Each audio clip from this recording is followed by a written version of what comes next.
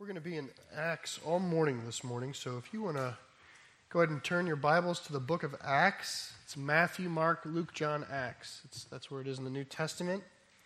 And if you're using one of the Bibles in the seats, it's around page 779. I think that's where it is. I want to mention, I'm going to mention it probably regularly, particularly in the second service. We have our next time that we're trying to take a team to West Africa is in January 11th. It's somewhere between the 11th and the 23rd. And if you're a college student, I just want to speak to you. That was timed for winter session. If you have a desire to go on mission, here we account for your travel there and back. So you just need to come up with the money to eat while you're there and get shots and a visa and a passport and clothes. You know what I mean? I just want to tell you because it's in your winter session and maybe some of you have the interest in the time. We're in the middle of a series, actually towards the latter end of it, about discerning the will of God. How do we know God's will? Especially when we think we knew His will. We thought we were there, and then He doesn't turn out the way we wanted. That's the series, that's the purpose of our time. Usually we ask this as individuals or as families. I imagine most of us live most of our time in sort of that nut of myself or my family. But this question is also to be asked as a church, and that's sort of the pattern of these Sundays is we take an idea and recognize it, and we preach it as a church with the thought that you can go back and do it as an individual or with your family as well. But several weeks ago, we approached the question of faith. Am I missing the will of God because my faith is too small? And very practically, we examined the idea of tithing.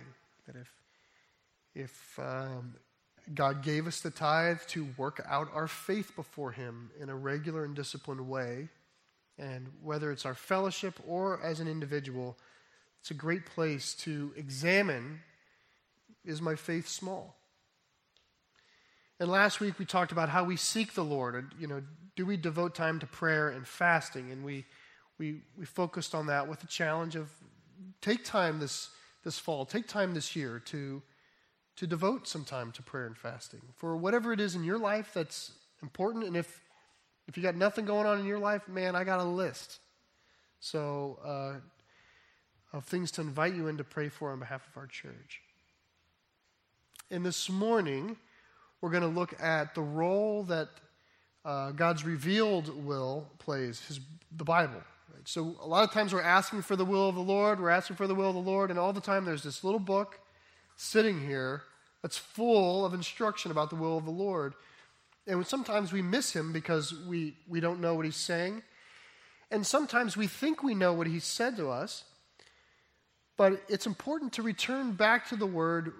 When there's an issue in your life, it's important to dive back in and reread the Word in light of that. It's amazing how many times in my life I have found myself going, I didn't even know this was here.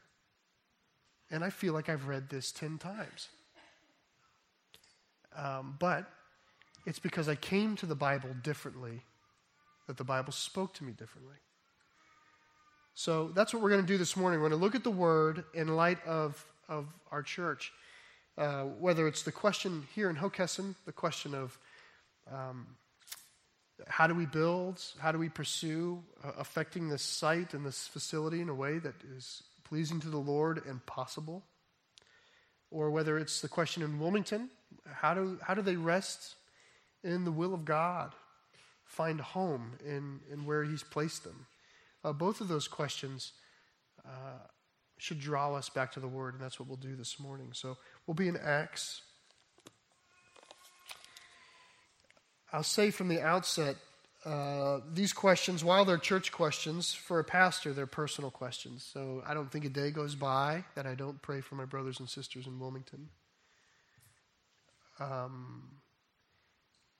And really think about God's will for them. And I don't think a day goes by where I'm not sketching a new floor plan on a napkin. Or, something from as flat as that to coming to the Lord wondering, you have to wonder at some point, Lord, have I just missed your will? And, suppose a pastor should wonder, is it me? Right? Which I have before the Lord, and those are just low days, and he sort of gives me a hug and a noogie and says, get back to work. But at the same time, it has caused me to step back and derive church again. Is it possible that what I think church is supposed to do is a little bit off somewhere? I think the Lord would reward the willingness to go back and be a learner. And so I've tried to do that several times over the past several months. And this is what we're going to do, is we're going to derive church as a fellowship. What is church? And we're going to do it out of the book of Acts. The book of Acts is the story, for those of you, if you've not ever read the book of Acts, or you're kind of lost in Scripture, like I know this is Acts, but I don't know how it fits. Acts is the story of how the Holy Spirit built the church.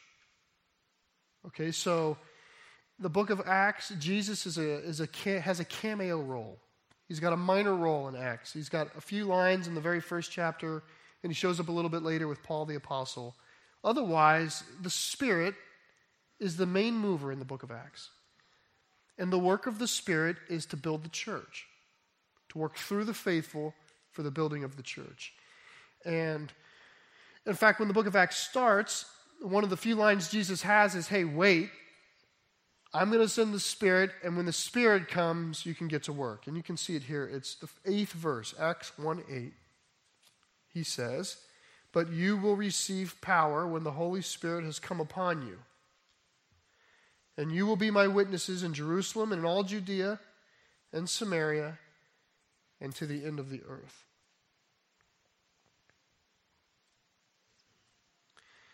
And Jesus left. He returned to the Father.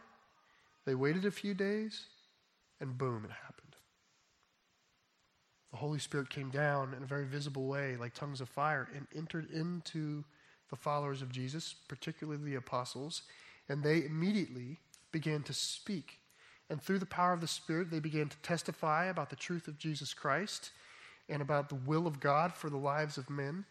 And they were doing it, and through the power of the Spirit, as they were speaking, those words were projecting out in multiple languages so that people, there was a great festival in Jerusalem called Pentecost, and people from all over the world were there, all sorts of different languages.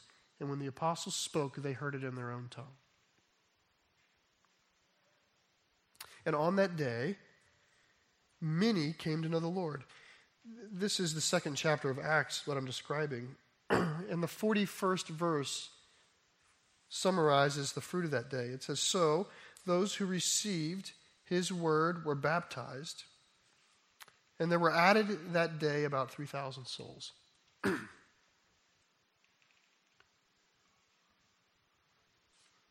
Before that day, it was Peter and the other 11 and some others, but not a large number. And after that day, a big church.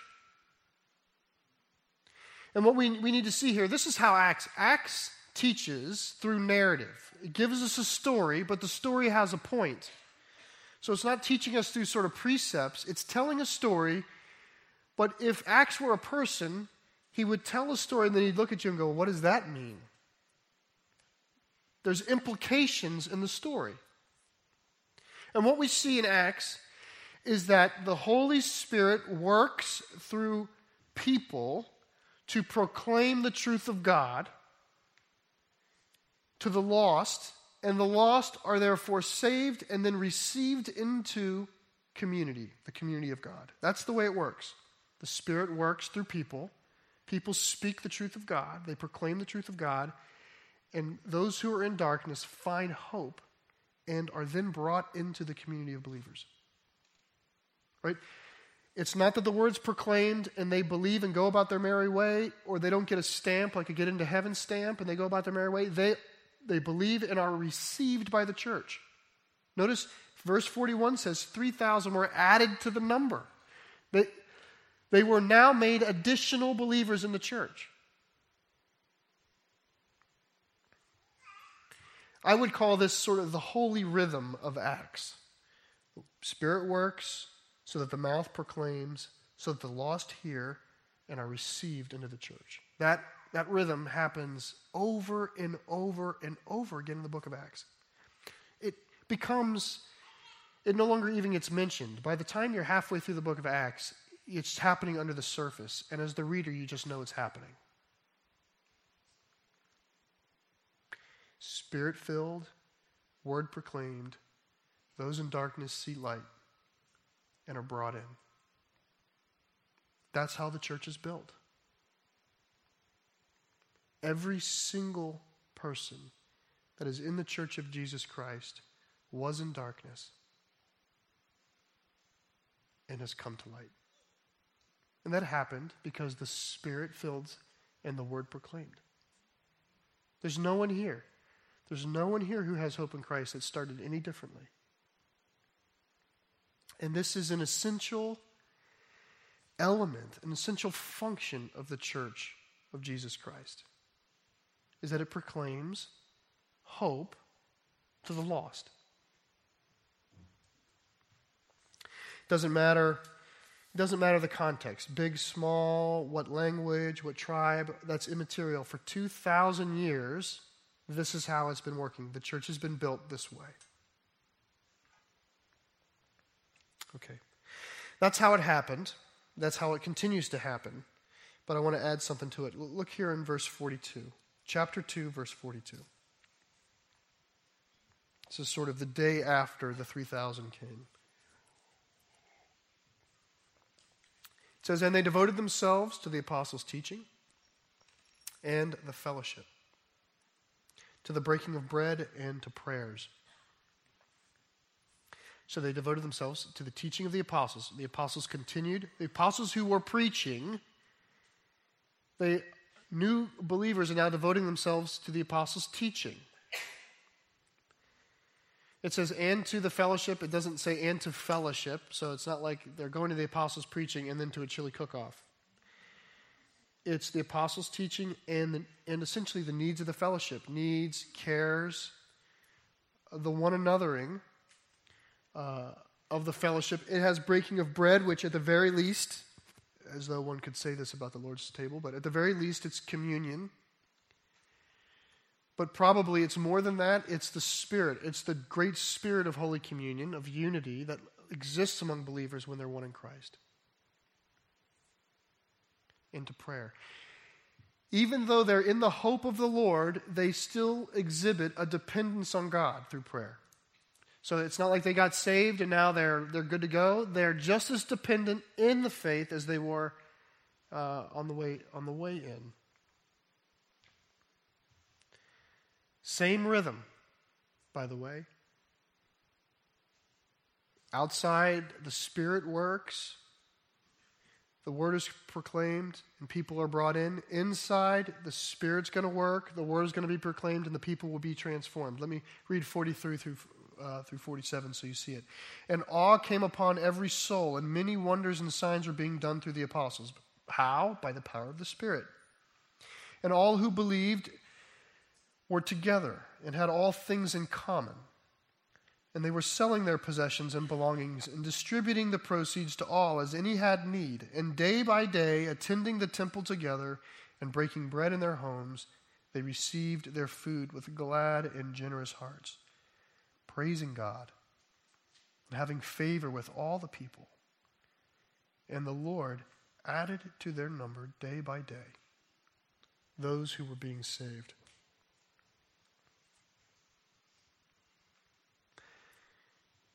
You have two essential components of church taking place here. The first is through the power of the Spirit, the word's being proclaimed out externally to the lost so that they can be received in. That's the first thing. Now you have, through the power of the Spirit, the word being taught in the ministry to those already in for their continued growth and maturity. They're both happening. They're both functional, and through both, the church is growing. The church grew through external proclamation, and here it says, through the internal transformation of the church, through the church growing and growing together, growing in love, growing in peace, through them living and manifesting the consistency of God in their lives, it says, and all the people saw it, and the number was added. So, in other words, our testimony of us together, living our lives out together, is a witness, just as the proclamation is a witness. They're both essential functions. And they both have a holy rhythm in the book of Acts and on, right? It doesn't matter your context, big or small, what language you speak, what tribe you're from. For 2,000 years, this is how it works. This is fundamental to church. This is how it happened. It's how it happens. Okay, so I want to bring you somewhere else. Go to Acts 6. And if you go slowly, kind of read the titles, it just continues to happen.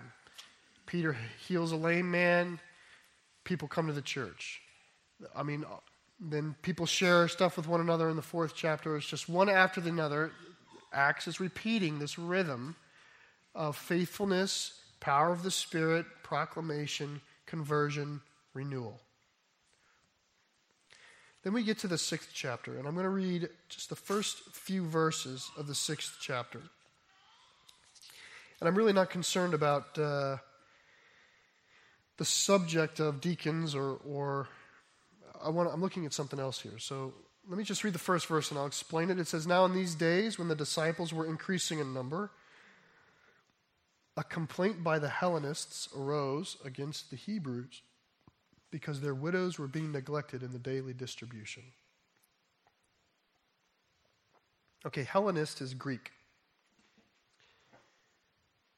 So the Greco-Roman, there's a problem in the church. And the problem in the church is it's actually a problem of racism taking place in the area of benevolence.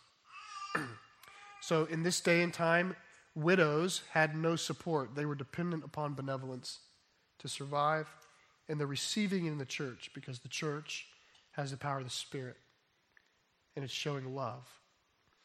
And so there are widows who are receiving meals within the church, but there's an uneven dispensation of grace. The Jewish widows are being preferred at the mealtime over the widows who have a Greek background. It ought not to happen, and the problem arises. Now listen to what the apostles say. Verse 2. "And the 12 summoned the full number of the disciples and said, 'It is not right that we should give up the preaching of the word of God to serve tables. Therefore, brothers, pick out from among you 7 men of good repute, full of the Spirit and of wisdom, whom we will appoint to this duty. But we will devote ourselves to prayer and to the ministry of the word.'" What's Peter saying here? Or the apostles? I think he's saying, uncle. I can't do it. We can't do it anymore. The 12 of us can't continue to manage church. Let me be clear here. I think he's saying that for them to continue, for the 12 apostles to continue to administrate the internal concerns of the fellowship, it will now come at the neglect of the external call to proclaim the gospel through the power of the Spirit to receive souls from darkness. There's a sense of we can't continue to do both. He's not saying that the internal functions of the church are not important or not even not essential. He's saying they have to get done. You choose from among you men who are full of the Spirit and of wisdom, who will administrate and lead the internal functions of the church. He says, but we as apostles are called to, through the power of the Spirit, to proclaim the word of God to the world that is lost so that they might be received into the church. That's the picture. The picture is, as the church grows, you can imagine, as the church grows, the internal needs of that fellowship are increasing. Church is getting more and more complicated, and the demands there are going up, and there needs to be an adjustment.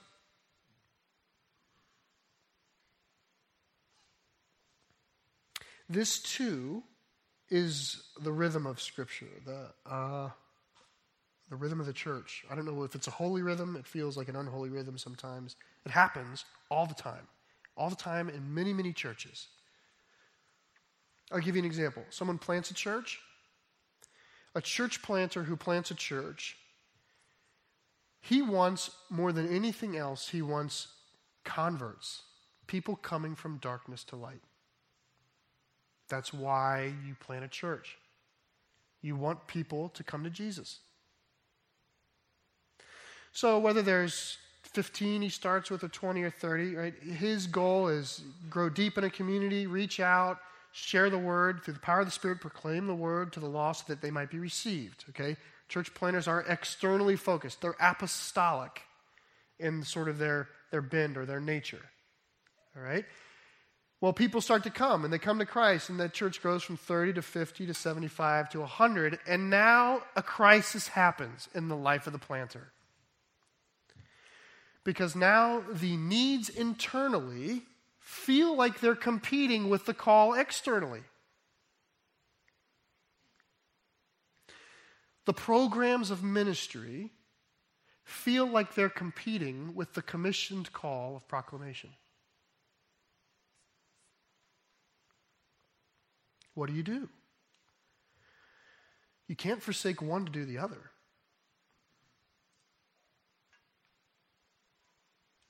And you don't want to do them poorly. And the apostles here are saying we have to adjust the way we do things. We have to do things differently. And you'll see this. There's books written, volumes written on how churches, as they grow, go through in stages where everything needs to be reinvented. All the systems of church need to be reinvented. Big adjustments have to be made. These are the times when people say things like, I'm losing the church I grew up in, right? What's happening is in order to do the essential things that God's called the church to do, things have to change. And that's what's happening here in Acts chapter 6. Notice what happens, by the way. Look at the 7th verse. And the word of God continued to increase, and the number of disciples multiplied greatly in Jerusalem. And a great many of the priests became obedient to the faith. This is the first time the word multiply has been used in Acts. So far, it's 3,000 were added to the number, and then more were added, and daily the number increased. Now the number was 5,000. It's been additive thus far. Now it's increasing by a function. It's clearly quite profound that the moment that the apostles recognize their own limitations and begin to release to the church the responsibility to do the internal functions, the doors are blown off the church. And it doesn't grow, it multiplies.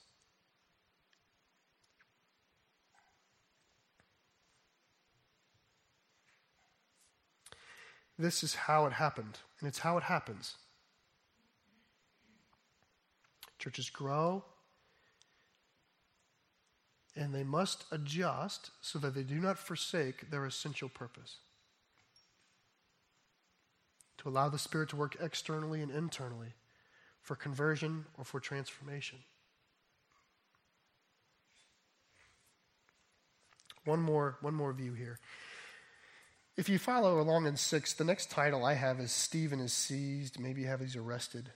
Stephen was one of the 7 who was selected, by the way, and the Lord, through the power of the Spirit, he began to proclaim the truth of God in a pretty bold way, and he was therefore arrested, and he's so bold in his final proclamation that he is stoned to death for it, and that's at the end of the 7th chapter.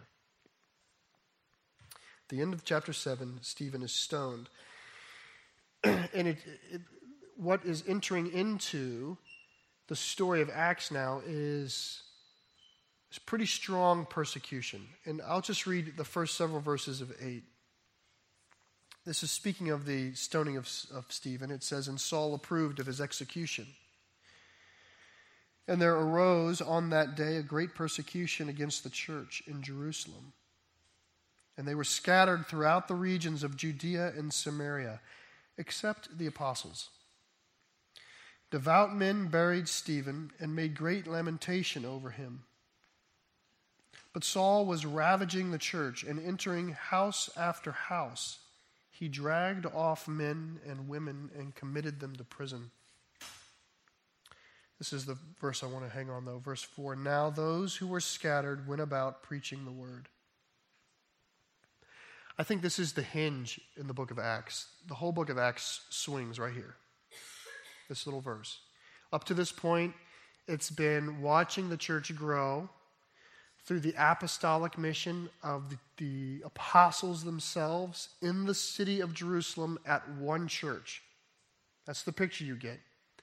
After this moment, through persecution no less, the members of the church get scattered throughout the region.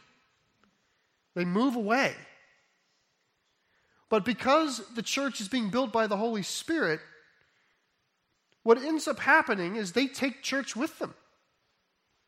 And through the power of the Holy Spirit, they proclaim the word wherever they happen to go, and the Lord builds the church. So they go and settle in Antioch, and they go and settle in what we would call Turkey, and they go and settle in places like Cyprus and Italy and North Africa. They're going back and they're settling down, and what's happening is the Spirit's working through them in church. From this point on in the book of Acts, Jerusalem is not the main interest of the book. The apostles are not the main interest of the book. The one church is not the main interest in the book. The main interest of the book is the way that it multiplies like a virus. Until such point, by the end of this book, within one generation, Mediterranean Europe is infested with the message of Jesus. This is an essential function of the church. Not only do we proclaim through the power of the Spirit the truth of God externally, to receive lost souls into the promises of God, and not only do we continue to minister in the Spirit the Word of God among those who are believers so they continue to grow in their hope and faith in God, but the church also is no respecter of boundary. God is no respecter of persons, no respecter of boundary, no respecter of race, no respecter of language, no respecter of government. The kingdom of God goes where the kingdom of God wants to go. It is not enough that there's a church here. As long as there's a place where church is not, God is sending. And this is an essential function of the church. It happened here. It happens through the whole book of Acts. It's happened for 2,000 years. Doesn't matter the context, big, small, language, tribe. It happens. It's how the church operates. And at Sycamore Hill Church, we reduce this concept to God wants to grow, spread, and mature his kingdom. That's when we say grow, spread, mature, it's here. It was extracted out of the book of Acts. It's in the Great Commission. Go make disciples. That's grow. Of all nations, that's spread. Baptizing them in the name of the Father and the Son and the Holy Spirit, teaching them to obey everything I've commanded. That's the maturity part.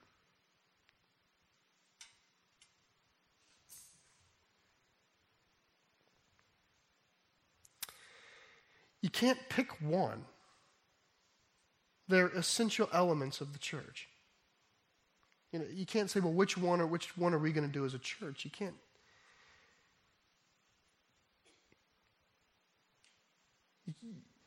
You can't do that. Pastor Terry and I, I'd say, I don't know, 6-7 years ago, a church leader told us, quite wisely, I think, he said, churches can either be growing churches or churches can be spreading churches, but rarely can a church do both. And man, we took that away, and what do we do with that? Because we have our logo. Grow, spread, mature. It's far deeper than that. But what do we do with that? Well, maybe he's right that it's difficult to do them, but it doesn't mean you just don't do them. If you were a parent and you could say, well, God's called me to love this child and this child and this child. It's difficult to love them all. Do you therefore go, okay, I'm going to love that one? No. You have essential functions, essential purpose. And when we do the right things, the power of God shows up and you do the right things well.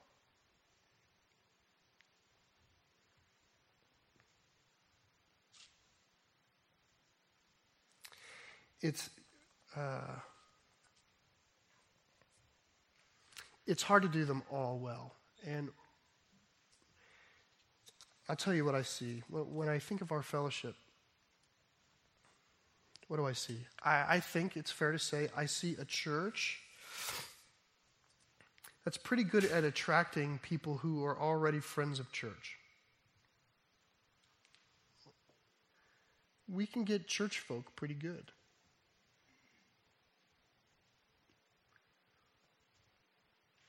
Not a lot of converts,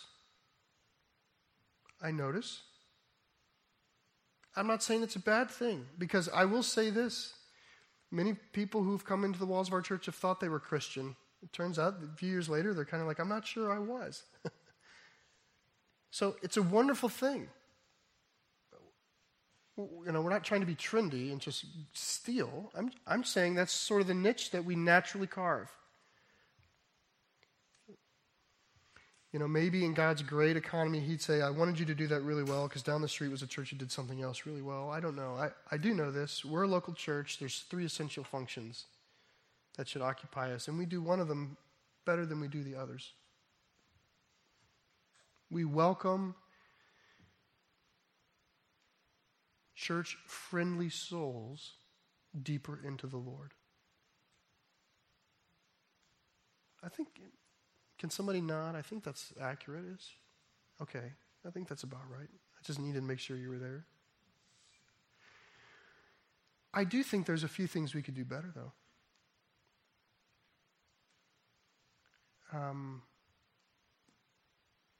I will also say this. I think we minister to the souls of young people,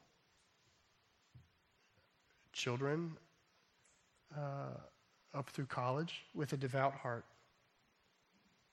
And so many of our converts are converts from the womb. I mean, they're born into our church lost, and they find Christ here. So I'm not going to disregard that level of evangelism, that internal evangelism to embedded lostness. Our children are born lost. Don't we know it? So that matters. But to the perspective of proclaiming the Word of God through the power of the Spirit outside the walls of the church, I'm never comfortable.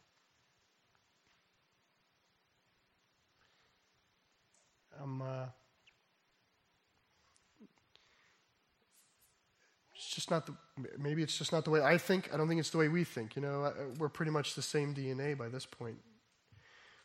Little examples. You and I probably don't notice the parking lot anymore. If you're a first-time visitor, I imagine you notice the parking lot. I imagine if you're a first-time visitor, you're wondering, how do I get into this building? Where's the entrance? But once you're in, you're proud of the austerity of it all. You're like, we're humble. It's easy to be proud of it. It's funny how the internal perspective and the external perspective can be at odds with one another. Because the internal perspective is, we don't need stuff. We are here to meet God and here to be together. And that's fine. But if in our sort of rugged proudness of our own austerity, we're saying to people, where else in 19707 do you park in the gravel? Most of the SUVs in this neck of the woods have never, ever been off-road. The roughest it is the little hump in the car wash. That's it. I mean, that's when they go off-road, is that little hump in the car wash because it rained the day before and their car wasn't in the garage. You know, and yet we're like, come on down and park in our mud. It just, that feels to me like out of balance in my own soul. I think, if I'm sharing it with you, I've gone through it double. So just take a market share of the pain. We have Piedmont. They play t-ball on our field, on our property. Like, I've never gone out. They came here. I've pulled up in the parking lot before and been like, what are all these cars doing here? Somebody's in my spot. You know, those folks, chances are, you and I know in our communities, not just Hooks, our communities across Newcastle County, all the way up through Highway 1 in Pennsylvania, it's fair to say 3 of the 4 people we're close to don't have a meaningful walk with the Lord. 3 of the 4 people that matter in my life in this area, outside of this fellowship, are lost. Just like I was. Before the Holy Spirit worked to proclaim the word that drew me in. And they're on my property. And I wonder what they think when they look at our gravel. They must think, there must be I think it's a church. There's an old sign in the front. There's got to be easy 35 people that meet there on Sunday.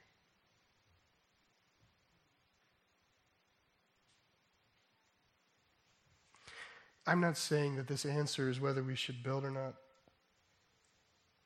I'm saying that it exposes for me, I do not love very well. I don't love all sorts of people the same way. I love you way better than I love them. You love you way better than you love them. Chances are we probably just love ourselves pretty well. And everyone else sort of gets the leftovers. I don't mean that to be harder than it is, except to say there's an essential function of God's church that is not what it ought to be, and which should make us uncomfortable. And when I'm encountered with, I don't know if we can build, this, not the other, one of my knee-jerk reactions is to make the vision smaller, make it smaller. Maybe. Again, I don't mean this as to drive the decision, except to say, I think the last thing God wants us to do is to make smaller vision that fits inside of us. I think the Lord goes, you can't even understand how much I want to do with you.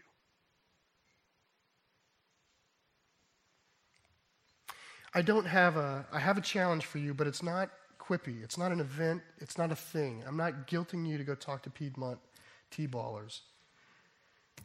Though somebody here, that's probably the natural response of the right sort of impetus. I am going to challenge you in 2 ways. 1, I'm going to challenge you to seek to build a habit of remembering who you once were before God met you. If you can remember you were once a slave in Egypt, and that God split the sea, and God fed you, and God carried you through the wilderness, if you remember that, you will look at the foreigner and the alien among you differently. You will. That's this table. Remember, do this in remembrance of me. How can we even appreciate the grace of Jesus if we're forgetful of what we needed? That's the first thing. I'm going to try to say it regularly. Let's just remind ourselves of where we came from. That's number 1. Number 2 is this. I'm going to ask you to daily pray with me when you get up out of bed, wherever it is you first start to converse with the Lord, at whatever point. Lord, today, help me to love the lost a little more. That's it. Help me to love the lost a little more. Help me remember who I once was before you started just gloriously painful work in me. And help me to love the lost a little bit more. I think everything else will work itself out. Because what is really the limitation is the capacity of our soul right now to really understand the will of God. And he does want to do more. Let me pray. Let's bring this to the Lord's table. Lord, we do want to know you better. Remind us of who we were, all that you've done and continue to do, Lord, even if sometimes you have to expose that in uncomfortable ways. A continuing growth of love, Lord. Make us people, we just need more love in us. Love for one another, love for you, and love for those who aren't here. Lord, the lost never come into the building to a committee meeting. They're never part of a decision. They're never on a team. They are an unspoken voice unless we listen to your Spirit. Make us people full of love. In Jesus' name, amen.